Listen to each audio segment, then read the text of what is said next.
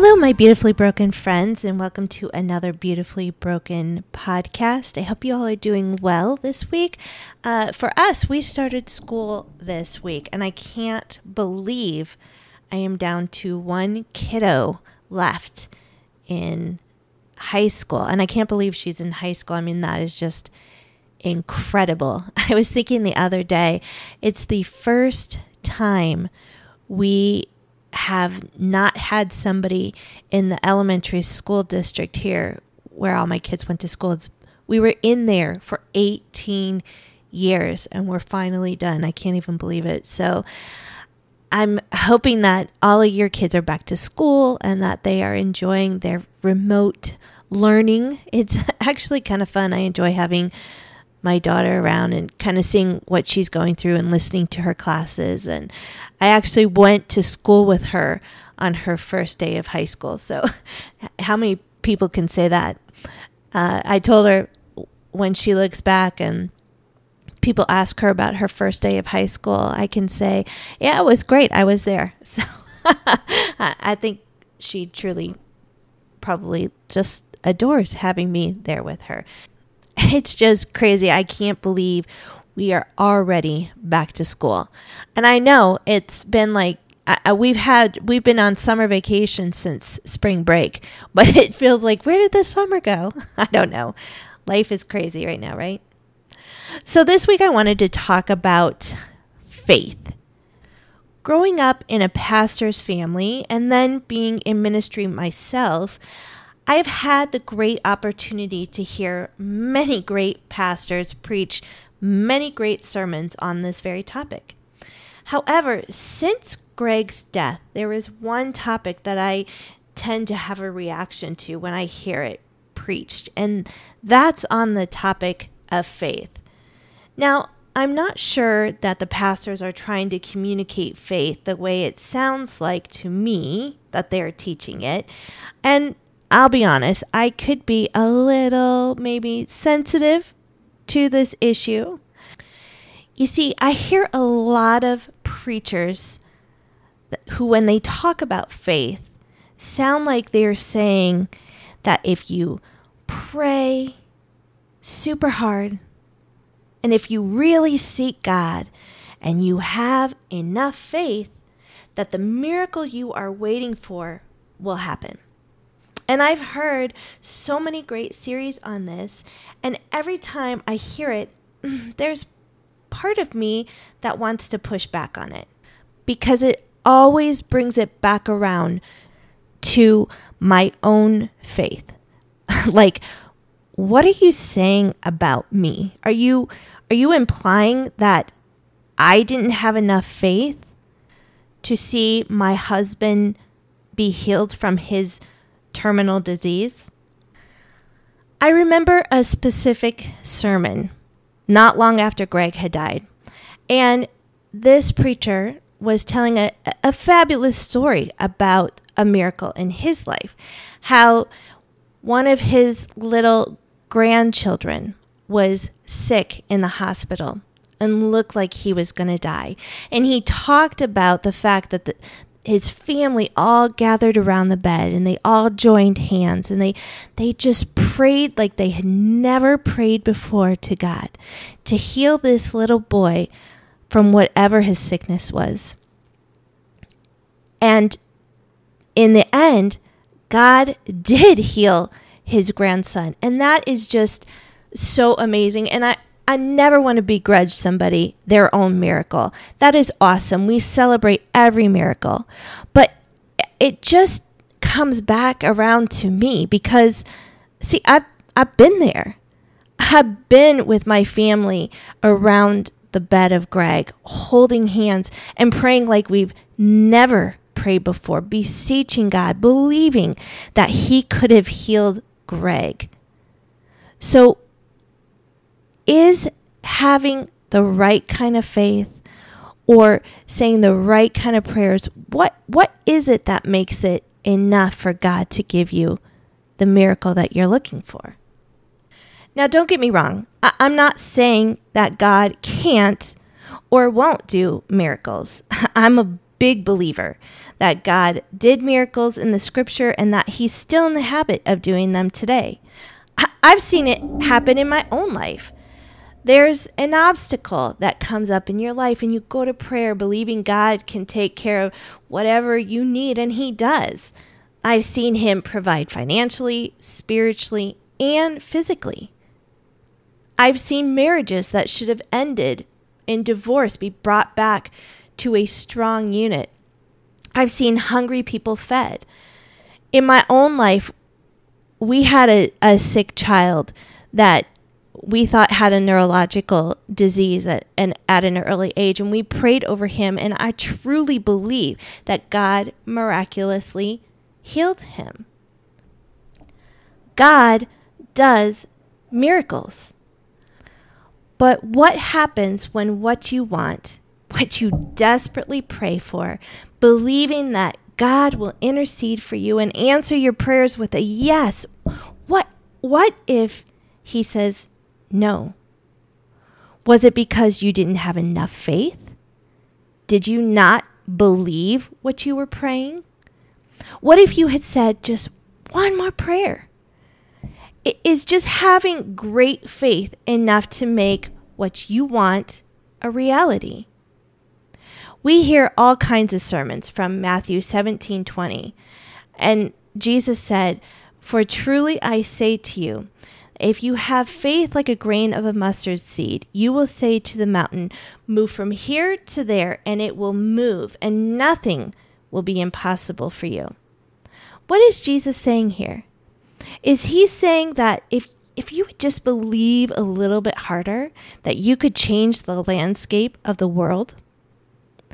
When Greg was diagnosed with MSA, we went to prayer, begging God to heal him. But immediately I felt in my spirit as if God told me that wasn't to be our outcome.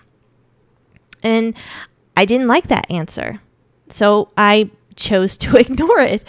I didn't even want to tell Greg I felt this way because he could possibly think that I wasn't being positive about the miracles that God could do. The thing is, I did believe God could do a miracle.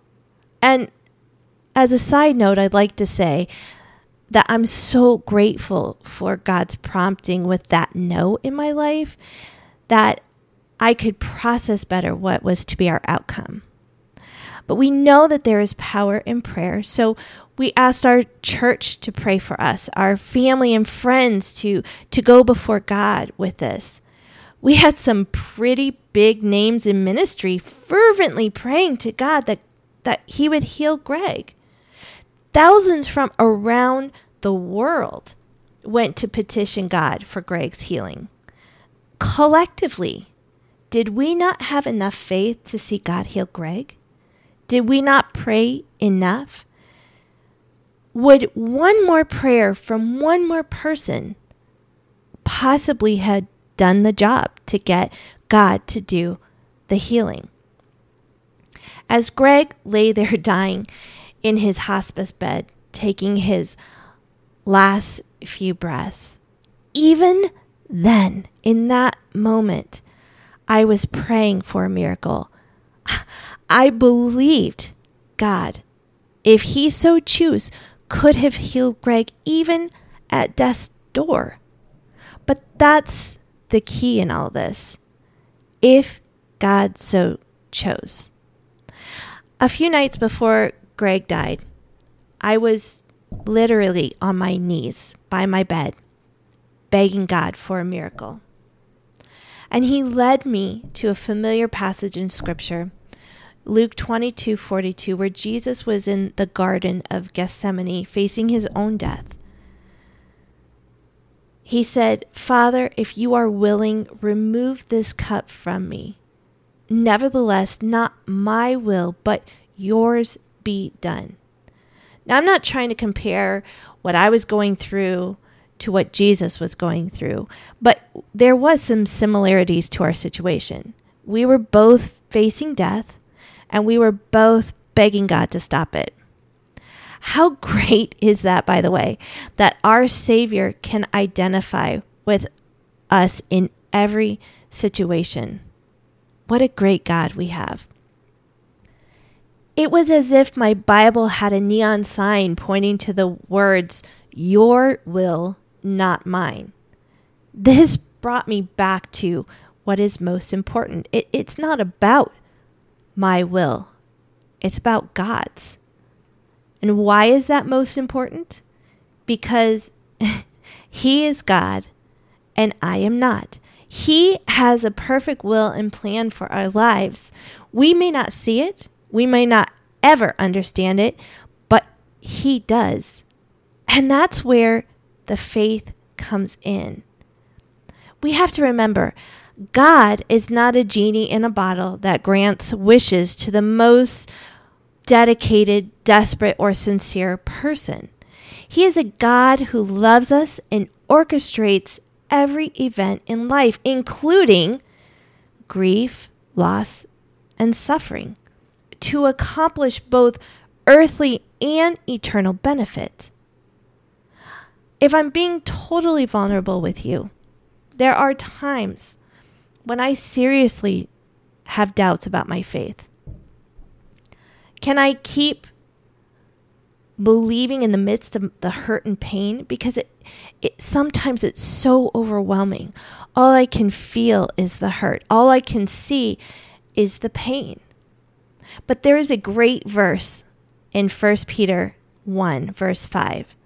And Peter is talking to the fledgling church, the church that people, you have to remember, Jesus just died and was resurrected, and people were believing, but they were under such suppression that they were being persecuted for their faith. So here's Peter writing to these Christians, these new Christians, and he's extolling them to keep the faith. And he gives them this great news that they don't have to actually muster up the faith for themselves, but because the Holy Spirit lives within them, they are being empowered by God Himself to keep the faith. That was such a relief to me to read that when I am tired and I don't like my circumstances, and sometimes maybe I want to quit my faith because that's the easier route, I don't have to worry about losing my faith because God is carrying me, empowering me, helping me to keep the faith. Greg used to say this saying. He said, "Believe your beliefs and doubt your doubts." It's such a great reminder that I don't have to expend so much energy wondering if my beliefs are wrong or my doubt is correct. See, I've already wrestled with all of that. When I put my faith and trust in God and asked Him to be my Savior, that was me believing my beliefs. I've already made that decision. I can believe my beliefs and doubt my doubts. And the awesome thing is, I don't even have to try that hard because God is empowering me to already do it. And when I get to that place where I want to doubt my beliefs and believe my doubts, all I have to do is whisper a prayer. God, help me believe my beliefs and doubt my doubts. And He's already way ahead of me. He's empowering me right now as we speak, just as He's empowering you if He's living inside of you, that you can believe your beliefs and doubt your doubts. I love 1 John 5:14. It says, "And this is the confidence that we have towards Him, that if we ask anything according to His will, He hears us." Let me put this plainly. True faith always involves surrender to God's will. So when you're praying those desperate prayers and God chooses to answer you with a no, remind yourself that His no, His yes, His wait, all those that He can answer to us are not because he's trying to punish us.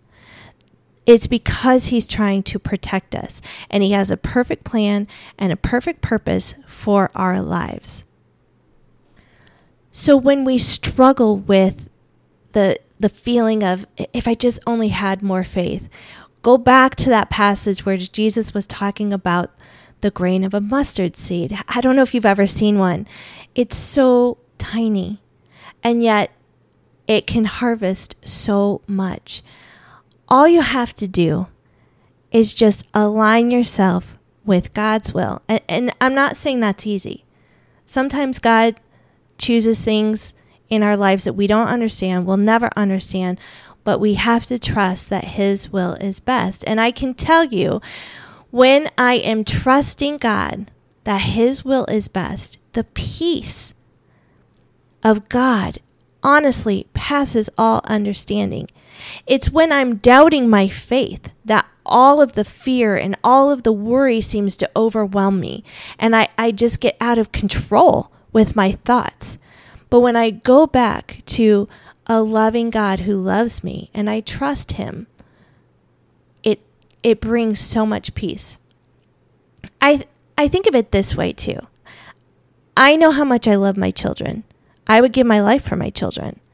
There are times when I tell my children no. When they were little and they saw the flame of a fire and it's so pretty and they just so want to touch it, but I tell them no. That's not their will. Their will is to touch it because they want to see it. It flickers and it's shiny and it's all those things. But I know what happens to them if they were to touch that flame. It would burn them. It could possibly scar them. And so my will for them is to tell them no, not because I'm trying to punish them. I'm trying to protect them. And I think the same is for you and I.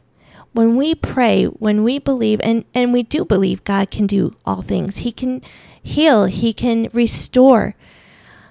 But he gives us a no in certain situations. It's not due to the lack of faith. We have to understand it's about his will.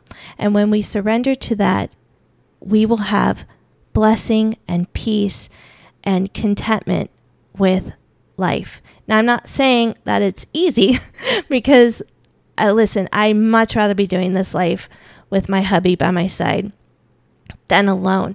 But I do trust God, and he's so faithful. He hasn't let me down.